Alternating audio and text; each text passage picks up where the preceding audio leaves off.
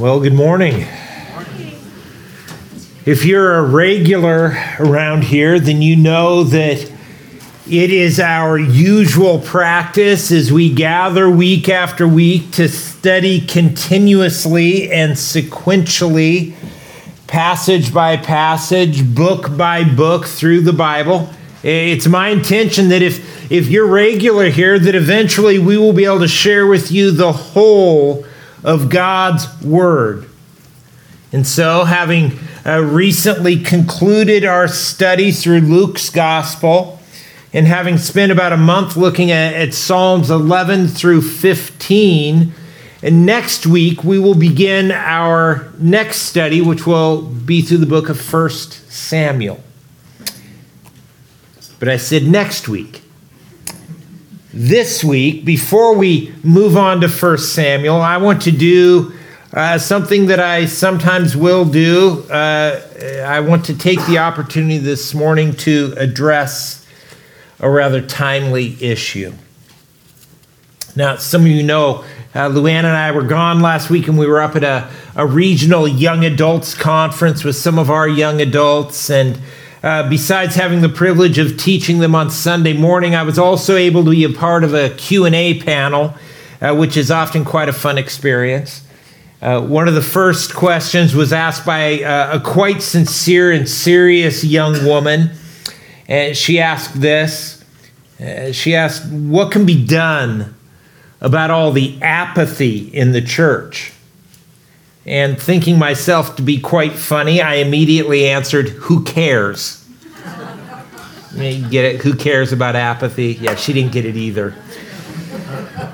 Yeah, apparently I was not nearly as funny as I thought I was, and I know some of you are thinking this is a repeat offense. She did eventually forgive me, and I did give her a serious answer. And I bring all this up, though, because in a sense, her question is directly related to what I want us to consider this morning.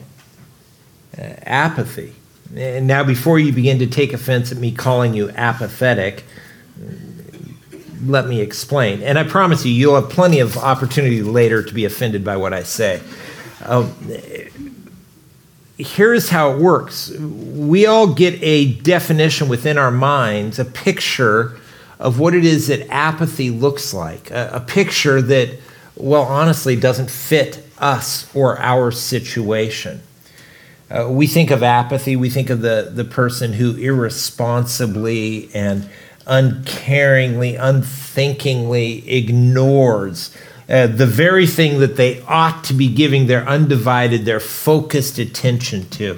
And when you confront them with this very real and very serious issue, they respond, who cares about apathy, right? That's apathy. But let me assure you, there are other sneakier ways that apathy creeps in to how we respond to things. There's busyness, for example, that can cause us to respond with that frantic and often genuine and reality-based statement of, listen, I know this is a serious problem, but I just don't have time for this. You ever said that? Other times, apathy shows up as we convince ourselves, hey, listen, I am doing something about this, when really we're not doing something about it. In fact, sometimes all we are doing is complaining. We delude ourselves into thinking that complaining about things is actually responding to things, but it isn't. Even incessant ranting about the state of things doesn't help to change the state of things. Closely related to complaining is posting about things. I'm convinced that social media at its best is simply a waste of time. It's a tool of the enemy to distract us, to delude us into thinking that we're actually doing something when really we aren't accomplishing anything. We can also slide into apathy through being overwhelmed. I mean, haven't you ever just looked at this dumpster fire of a world and thought, what's the use?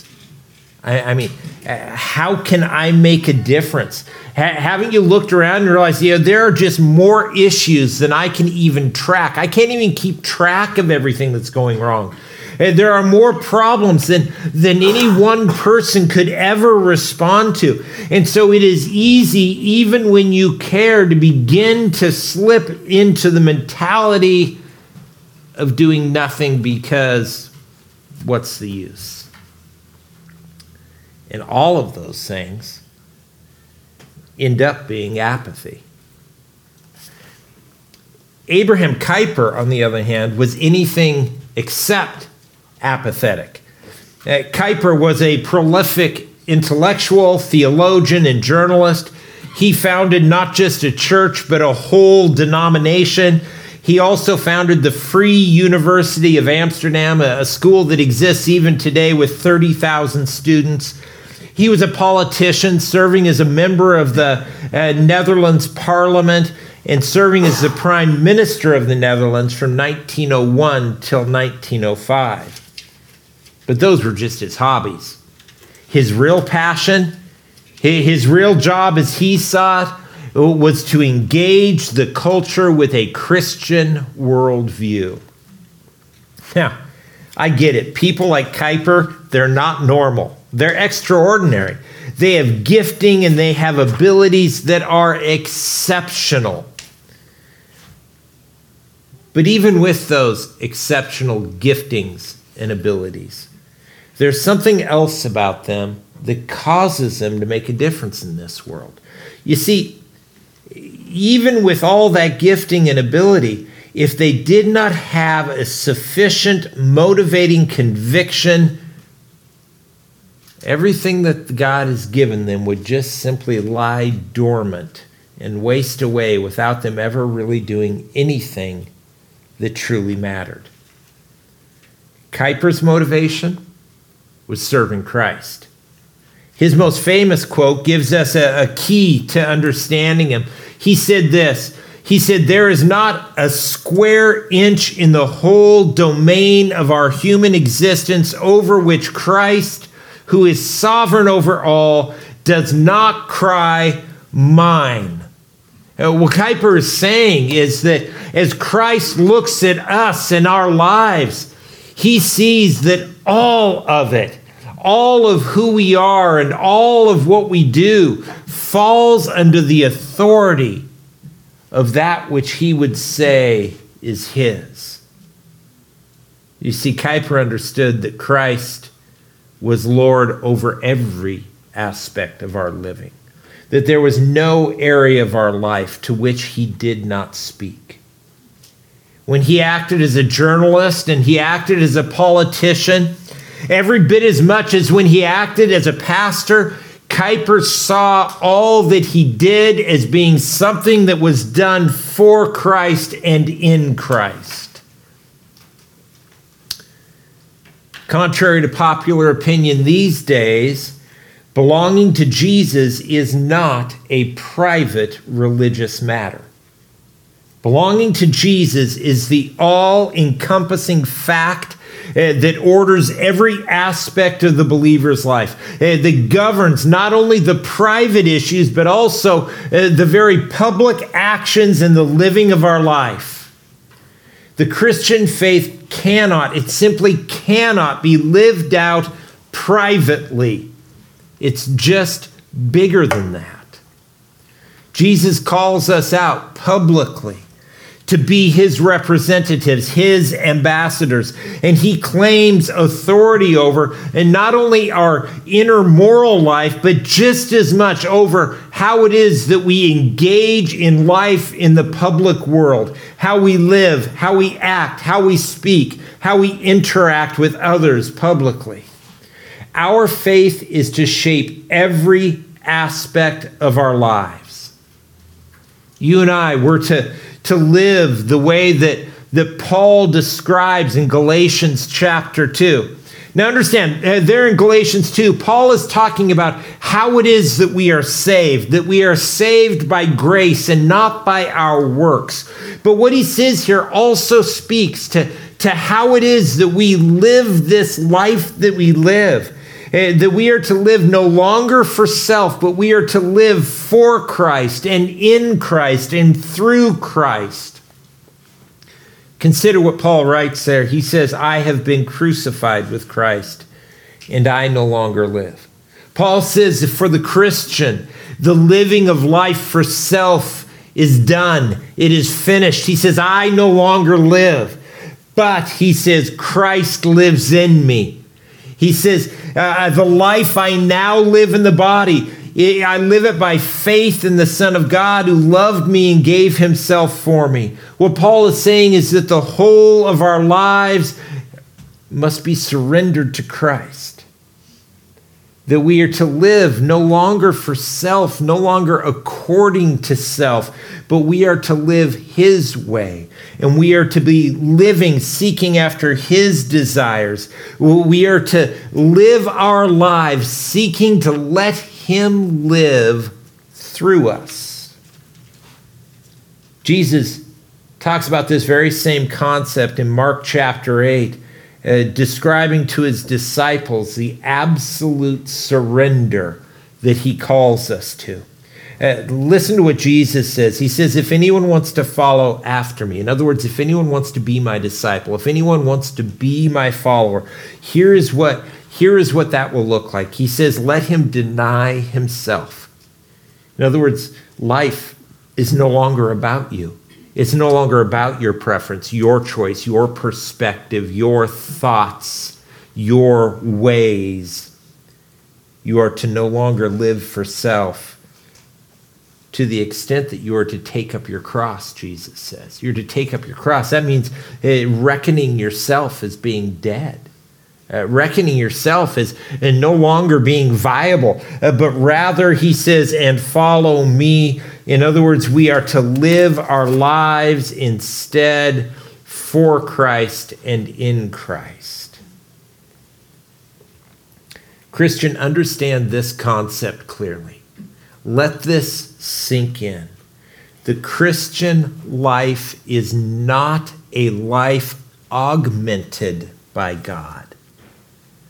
The Christian life is a life that is consumed by God.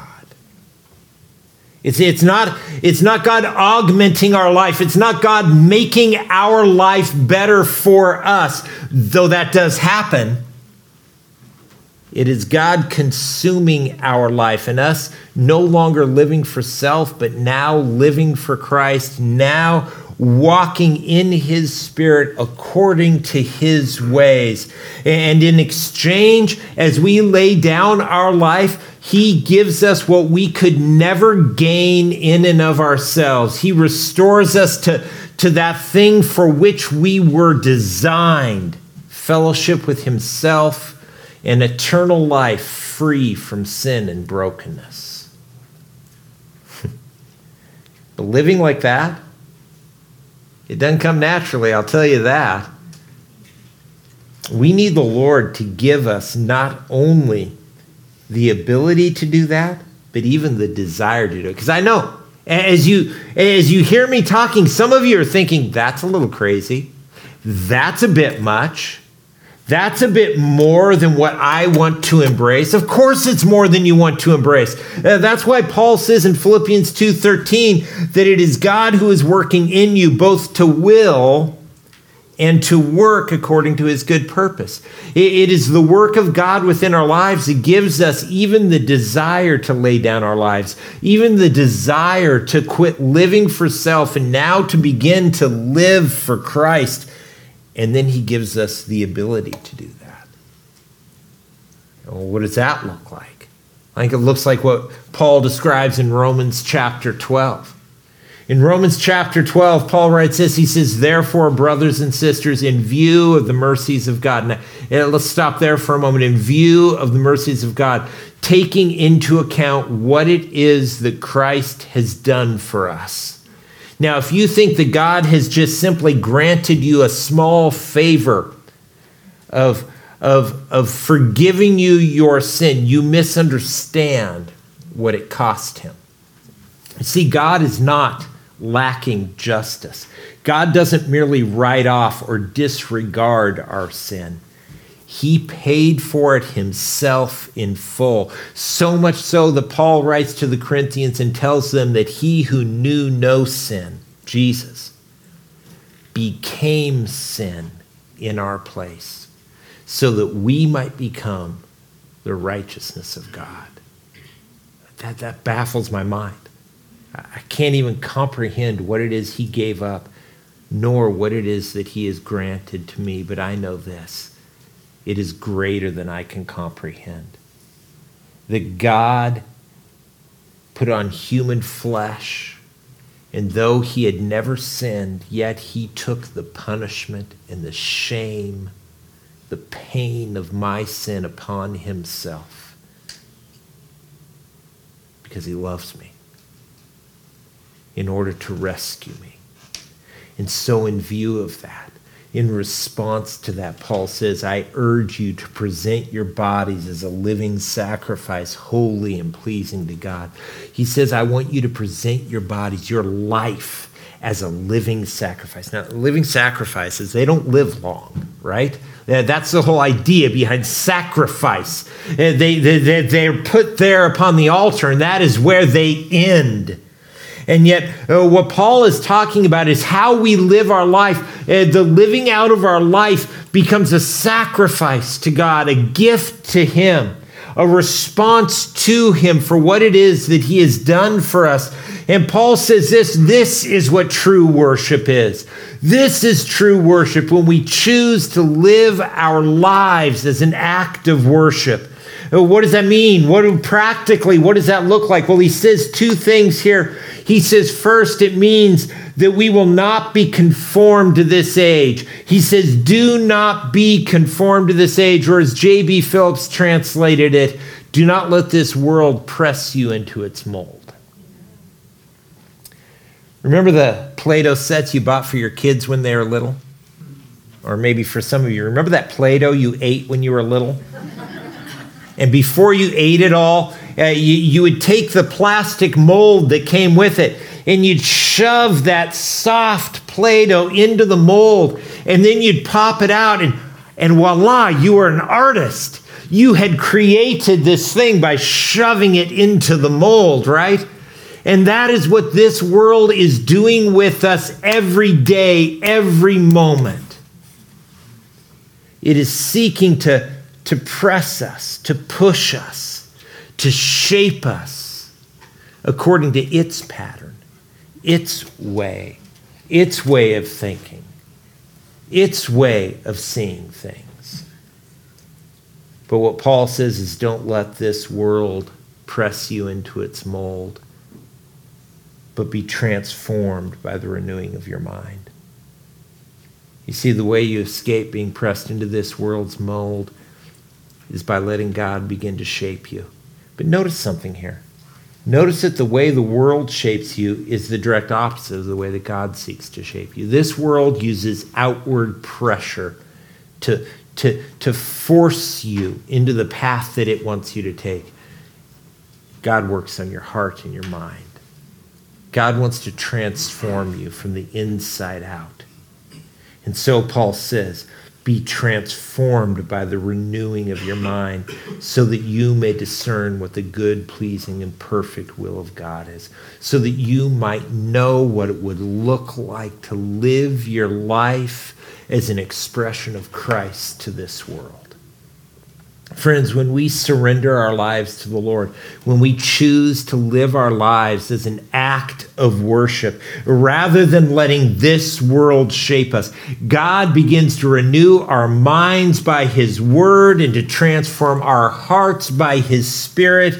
And he makes us day by day and bit by bit more and more to be like our Savior. Understand that is not just an inner life change. It isn't just about a personal, private morality. When Christ has his way with us, As he puts it in Matthew chapter 5, there in verses 13 and 15, we become the salt of the earth and the light of the world. We begin not only to be changed in who we are, but we begin to have an influence, an impact upon the world around us. We become God's agent of preservation, the salt of the earth, that which keeps out the rot. We preserve all that is good, and we become the source of that shining light, the light of the world, shining the light of God's truth into every sphere of life.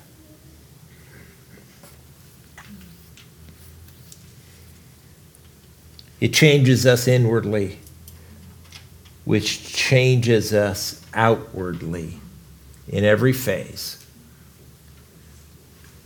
One way that you and I have a unique opportunity to express and to live out this change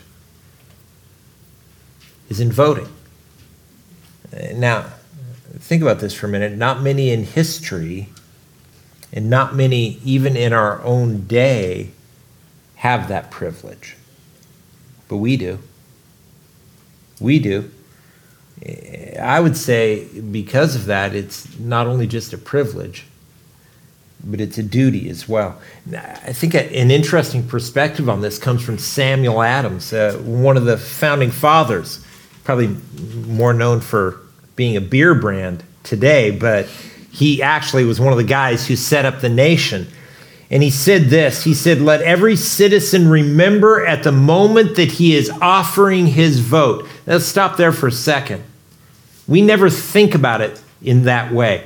We always think about casting our vote, about expressing our political stance, our view through our vote. Our vote becomes an issue of self-expression. But Adams here puts it in very different terms. He says this, that we, at the moment that we offer our vote, our vote is an offering. It is an act of worship. And listen to this, I don't think he means that it is being offered to the state. Listen to what he says. He says that he is executing one of the most solemn trusts in human society, for which he is accountable to God and his country. Now I get what Paul writes in Philippians 3:20, that our citizenship is in heaven. And aren't we glad? It's a much better place. North Idaho is great. Heaven is better. You know, I imagine the tropics, a nice white sandy beach. Middle of this winter, that would sound pretty great. Heaven is better. It's good that our citizenship is in heaven, meaning that heaven is our destination. It is our true home. It's what we're living for. It's a place that we long to be. Yet even though heaven is where our citizenship is found, yet God told even the Jews who found themselves living as captives in Babylon in Jeremiah 29:7, that they were to pursue the well-being of the city to which I have deported you. God says, I know you're a captive, and I've put you there. And even though you're not at home, even though you're a captive in this place, what I want you to do is I want you to seek the well-being of that city, to pray to the Lord on its behalf. For when it thrives, you will thrive. Let me tell you, if the Lord tells captives in Babylon to pursue the good of their city, and if it was possible for Jews living there under the dictatorship of Nebuchadnezzar to actually have an impact, to do something that would end up bettering their situation, then I'd say that it's probably true for us as well. That's something that we can do. We can pray. We can engage in our culture. We can serve our communities and seek for their good. Just as in any other area of our life, our political involvement, if we belong to Christ, is to be lived out through the expression of no longer for self, but now as Christ lives through you. In other words, I need to no longer see this as being my vote, but as being Jesus's vote. So I need to begin doing like they do in Chicago, right? I'm going to start voting for someone who died and who rose again. And just like every other area of life, I am going to live out what I do, no longer for self, no longer for me, but I'm going to trust the Lord. I'm going to choose what Solomon said in Proverbs 3:5, to trust in the Lord with all my heart rather than relying on my own understanding. And instead of me being the one who makes the choice, I am now going to submit that choice to the one whom I call Lord. And I would say that just like every other area of my life, that one day when I stand before the Lord, I think he's going to ask me this. So, you voted for me down there on earth. How did you have me vote? Think that maybe he won't do that? I don't know. Read the parable that he gives in Luke 19. There he talks about a master who gives his servants assets and then goes away on a long journey only to return a long time later. And when he returns, he holds them accountable for what they did with the assets he gave them. I think he will ask no less of us. You and I, we've been given so much. So much. We've been given so much opportunity. So much freedom. I think that one day the Lord will ask us, what did you do with all that I gave you? All that freedom. All of that opportunity. Well, what can we do with it? I see three things. We can pray, and we can engage, and we've got to remember this. We can trust. First and foremost, and I really do mean first and primary, we can pray. We can pray regularly for our country and for our leaders. Whether you are excited by the direction the country is going or terrified by the direction the country is going, you can pray for our country, you can pray for our leaders, just as Scripture commands us to do.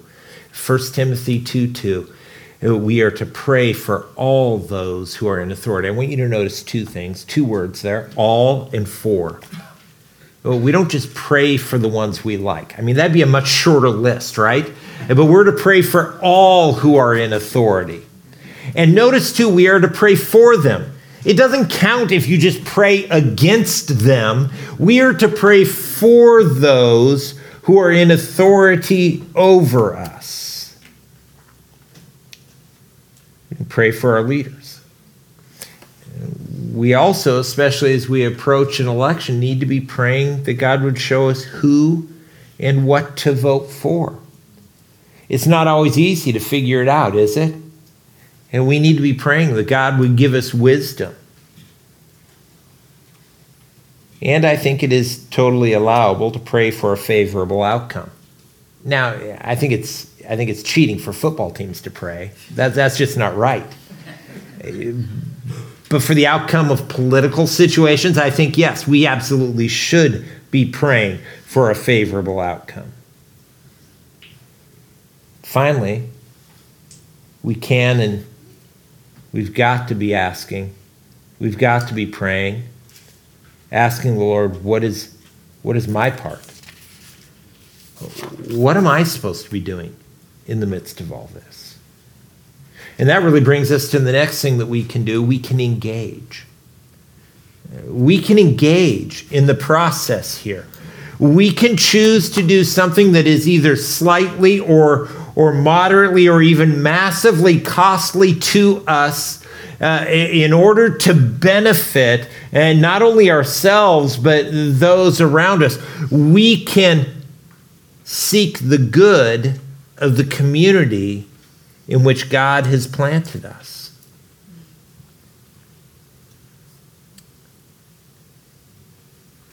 Can you imagine how different things would be if Christians began to engage in the political process and began to engage in it from the perspective of what Philippians 2:3 tells us? That we are to do nothing out of selfish ambition or vain conceit, but in humility, considering others as more important than yourselves. I read that passage, I do not think of politicians first and foremost. Right? Oh, can you imagine what an impact it would be if those engaging in the political realm begin to live their lives according to the biblical mandate here? You and I, we have the opportunity to engage in the political process at really a very low cost. Think about those who are engaging in the process in Iran or in Sudan today. They are doing so at the risk and often at the cost of their lives. You and I, here in our day and in our country, we can engage at a very low cost. And we should. We need to. We can start by simply speaking freely to friends and to neighbors. To begin to engage in conversations, though they may be difficult, though they may be complicated, they're conversations that need to be had. I mean, we had a tremendous win this last summer, didn't we, with Roe v. Wade being overturned? A tremendous victory for the cause of life. But laws can be changed in an instant. You get that, don't you? The fact that the Roe v. Wade was overturned is a very positive thing, but it isn't the solution. It wouldn't even be the solution if abortion just somehow became universally illegal, because laws can change. What is needed is that it would become unthinkable. The people would begin to understand that this is a life. This is a human being. This is valuable. And the only way that will happen isn't with legislation, but with conversation. Oh, we can engage as well by voting and by supporting those who we deem to be worthy of our vote. I think even more importantly, we can engage by serving locally. You know, our greatest opportunity to have an impact upon the community in which we live is to engage locally with the schools, the libraries, the government. You know, our school superintendent here, they are getting ready to purchase a new curriculum for the school system. And they are asking people to help them sort through those curriculums to make sure that none of the nonsense that so many districts are pushing on their kids is in the curriculum that they buy. They've asked for our help.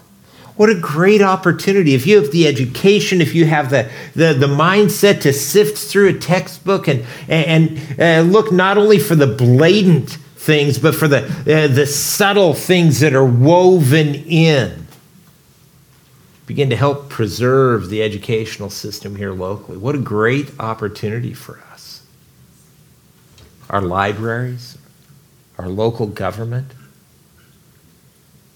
they need Christians who will be seeking to make this a better place. There are a lot of ways that we can engage. Now, When it comes to voting, if we are going to take seriously that it is no longer I who vote, but Christ Jesus who votes through me, and then we've got to figure out how exactly does Jesus vote, right? And sometimes that can be fairly simple. Sometimes it's very easily determined by just looking at the clear teaching of Scripture. If the issues or the candidate is for the thing that God stands against, vote the other way, right? I wish I could say if the issues of the candidate was for the things that God is for, vote for them. But usually that isn't the situation we find ourselves in, is it? As is often the case, always the case, really, when all the candidates fall short of what Scripture commands, we pick the one which is least egregious. It's that simple. And when all the candidates are equally awful, we've been there, haven't we? That's when we pray some more. Well, if we're going to evaluate the candidates biblically, we need to know what the Bible teaches about the issues that are currently in play. And so let me briefly touch upon a few of those. First of all, in regard to the job of government, well, what is government there for anyway? I want you to think of Romans chapter 13. There in verse 4, God's word says the government is to be God's servant for your good. Don't you wish that was just the way government was? It was just God's servant for our good. Well, that's what it's supposed to be. Paul goes on, he says, but if you do wrong, be afraid, because it does not carry the sword for no reason, for it is God's servant, an avenger that brings wrath on the one who does wrong. And so what he's saying here is the government's job is to keep order. They are to approve of what is good, yes, but they are also to punish those who do evil. A government that doesn't punish evil is not doing its job. And when government calls evil good and good evil, that's bad government. Secondly, let's consider abortion. God's word says that human life is sacred and it's to be protected. And Scripture quite clearly confers personhood upon the unborn. That's significant right now within the debate about life. And think about this. In Matthew chapter 1, Scripture speaks about Jesus before he is born. And in Luke chapter 1 of John the Baptist before he is born. And in both places, though they are not yet born, they are spoken of as being persons, as being children, while they are still within their mother's wombs. All through Scripture, this is the assumption. Isaiah chapter 49, verse 1. The Lord called me before I was born. He named me while I was in my mother's womb. And not just that he picked a name before Isaiah was born, but Isaiah was a person. He named me before I was born. Called by God, given a name before he saw the light of day. Understand this. Even more than a pregnant woman knows her child, far more than a father would know his yet unborn child, God knows them. The Lord knows us because he is the one who knits us together. He forms us, as Jeremiah 1:5 proclaims, I chose you before I formed you in the womb. I set you apart before you were born. I appointed you a prophet to the nations. Think about that for a minute. Think about that. God here is speaking about an unborn child, what many would call a fetus or a clump of cells. And God says, no, I made you, Jeremiah, and I knew you. And I assigned a task to you all before you were born. God not only makes us, but as Genesis 1:27 tells us, he made us in his own image. And because of that, human life at any and every stage is sacred and must be protected. Now, before those who have had abortions or who have encouraged others towards abortion, before you begin to give yourself over to self-condemnation or despair, please hear this. Please hear this. There is forgiveness in Christ.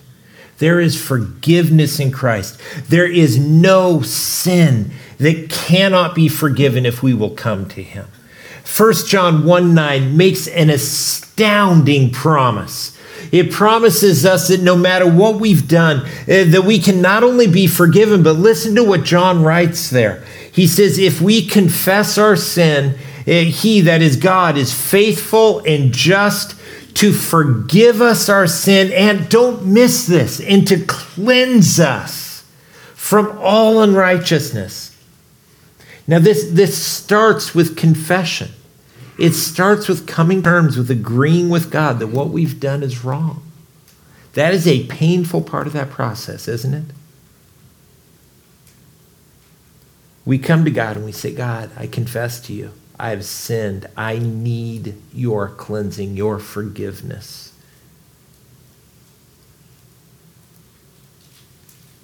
But when we do that, he makes a promise to us that he will forgive and that he will cleanse.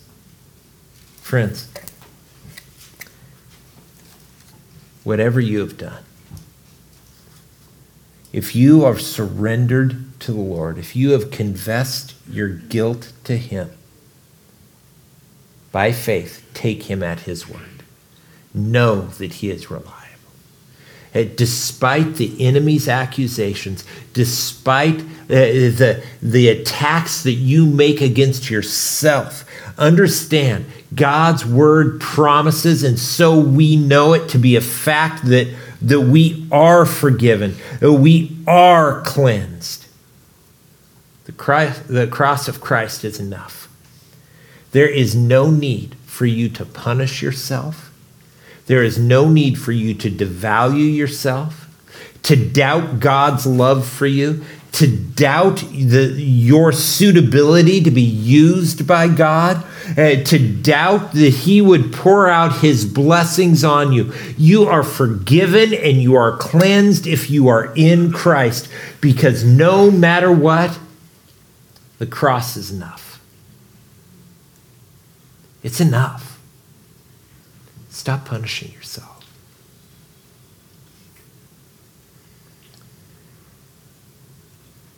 In regards to marriage, God says that marriage is his thing. He invented it, and he defined it.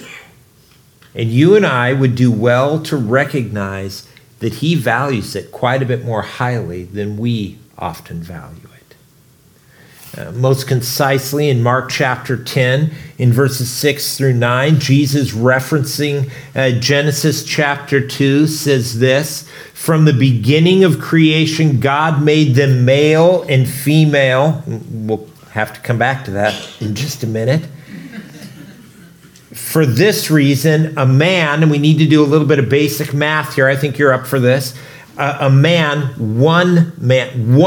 man will leave his father and mother, and the two, okay, now there was one man and there are two, so that is one woman. One man, one woman will become, and the math gets complicated here, one flesh. This is the one place where 1 + 1 = 1, okay?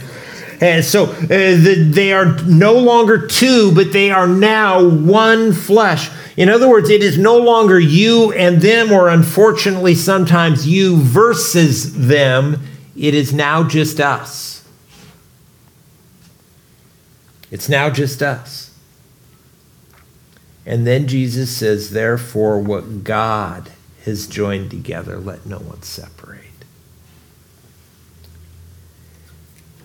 Government should not try to change the definition of marriage because it does not belong to them.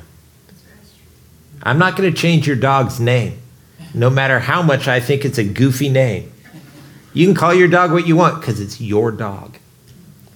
Marriage belongs to God. He gets to define it. nor should government denigrate the value of marriage. And as a side note, neither should we. Well, I said we'd come back to it. Here we are. In regard to identity and sexuality, God's word says this, Genesis 1:27, God created man in his own image. He created him in the image of God. He created them male and female. Yeah. Understand this. The grammar in the original Hebrew language is very clear. What is being talked about here is that God created and created either as male or as female.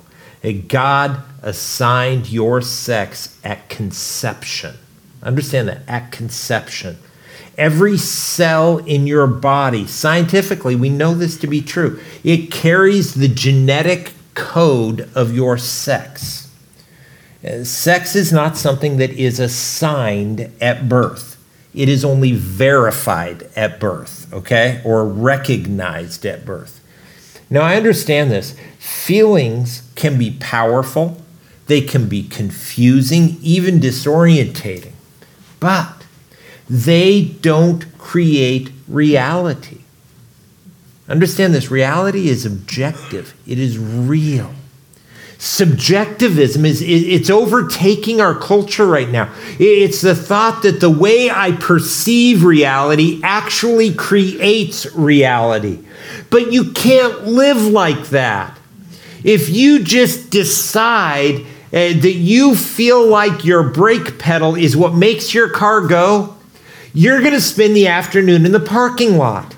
You're not going anywhere, because no matter how you feel about it, the objective reality is that the brake pedal doesn't make it go.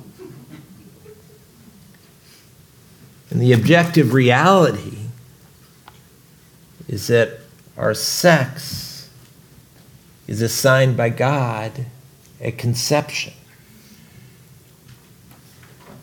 Secondly, let's talk about identity.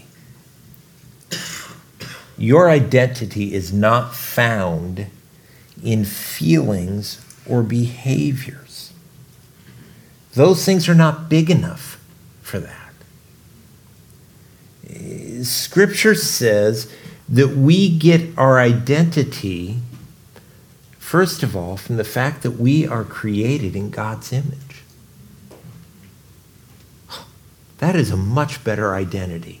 That's an upgrade from how I feel or how I behave. I'm created in God's image, and not only that, as I put my faith in Christ and as I am, because of Christ, cleansed of all my sin, I become clothed in the righteousness of Christ. Now, I know some of you are stressed out right now. You're distracted because you haven't figured out what you're wearing for Halloween yet. And it's really troubling you. Let me tell you this. You are already in costume if you belong to Christ. What Scripture says, Galatians 3:25, those who are baptized, and not speaking of water baptism, but who have been submerged into Christ, right? We have been clothed with Christ. We've been clothed with him. We are covered. It's like we are in costume. And we can find our identity in Christ. Scripture also says that we are children of God. Now, being a child of God, that's a pretty good identity right there, don't you think? 1 John 3:2 says, we are God's children now. And then it just gets better. This is amazing. He says, and what we will be has not yet been revealed. We know that when he, that is Jesus, appears, we will be like him because we will see him as he is. Where do we find our identity? Is it in our fallenness, our brokenness, in our preferences, in our feelings, or our thoughts? No. We find our identity in our God. We find our identity in Christ. Good government won't play along with fantasies. It won't play pretend, but rather it will hold to objective truth and to objective reality.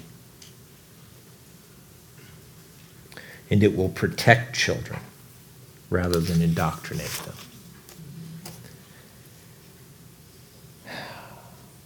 Well, Proverbs chapter 14 tells us something that we can just as readily see from history.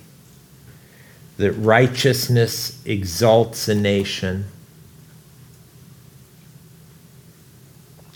but sin is a disgrace to any people. In the midst of this dumpster fire of a world, you and I, we have a role to play. We have a job to do. There's a way for us to respond to this. It's not posting. It's not griping. It's not giving up. We don't have the option to despair. But rather we're to pray. We're to pray. To ask God to intervene. To ask God to empower us, to ask God to direct us, for him to use us as we seek the good of our world. And we're to engage. We're to engage in the place where God has placed us until that day that he calls us home. Oh, we're to engage by voting, by supporting, and maybe some of you by running, all of us by being connected and contributing to the place where God has called us to live. We pray, we engage, and finally, and I think this is so important, we've got to trust God with the outcome. We've got to trust him. You know, you don't have to be a big ball of anxiety over all this. I mean, yes, it's a mess out there.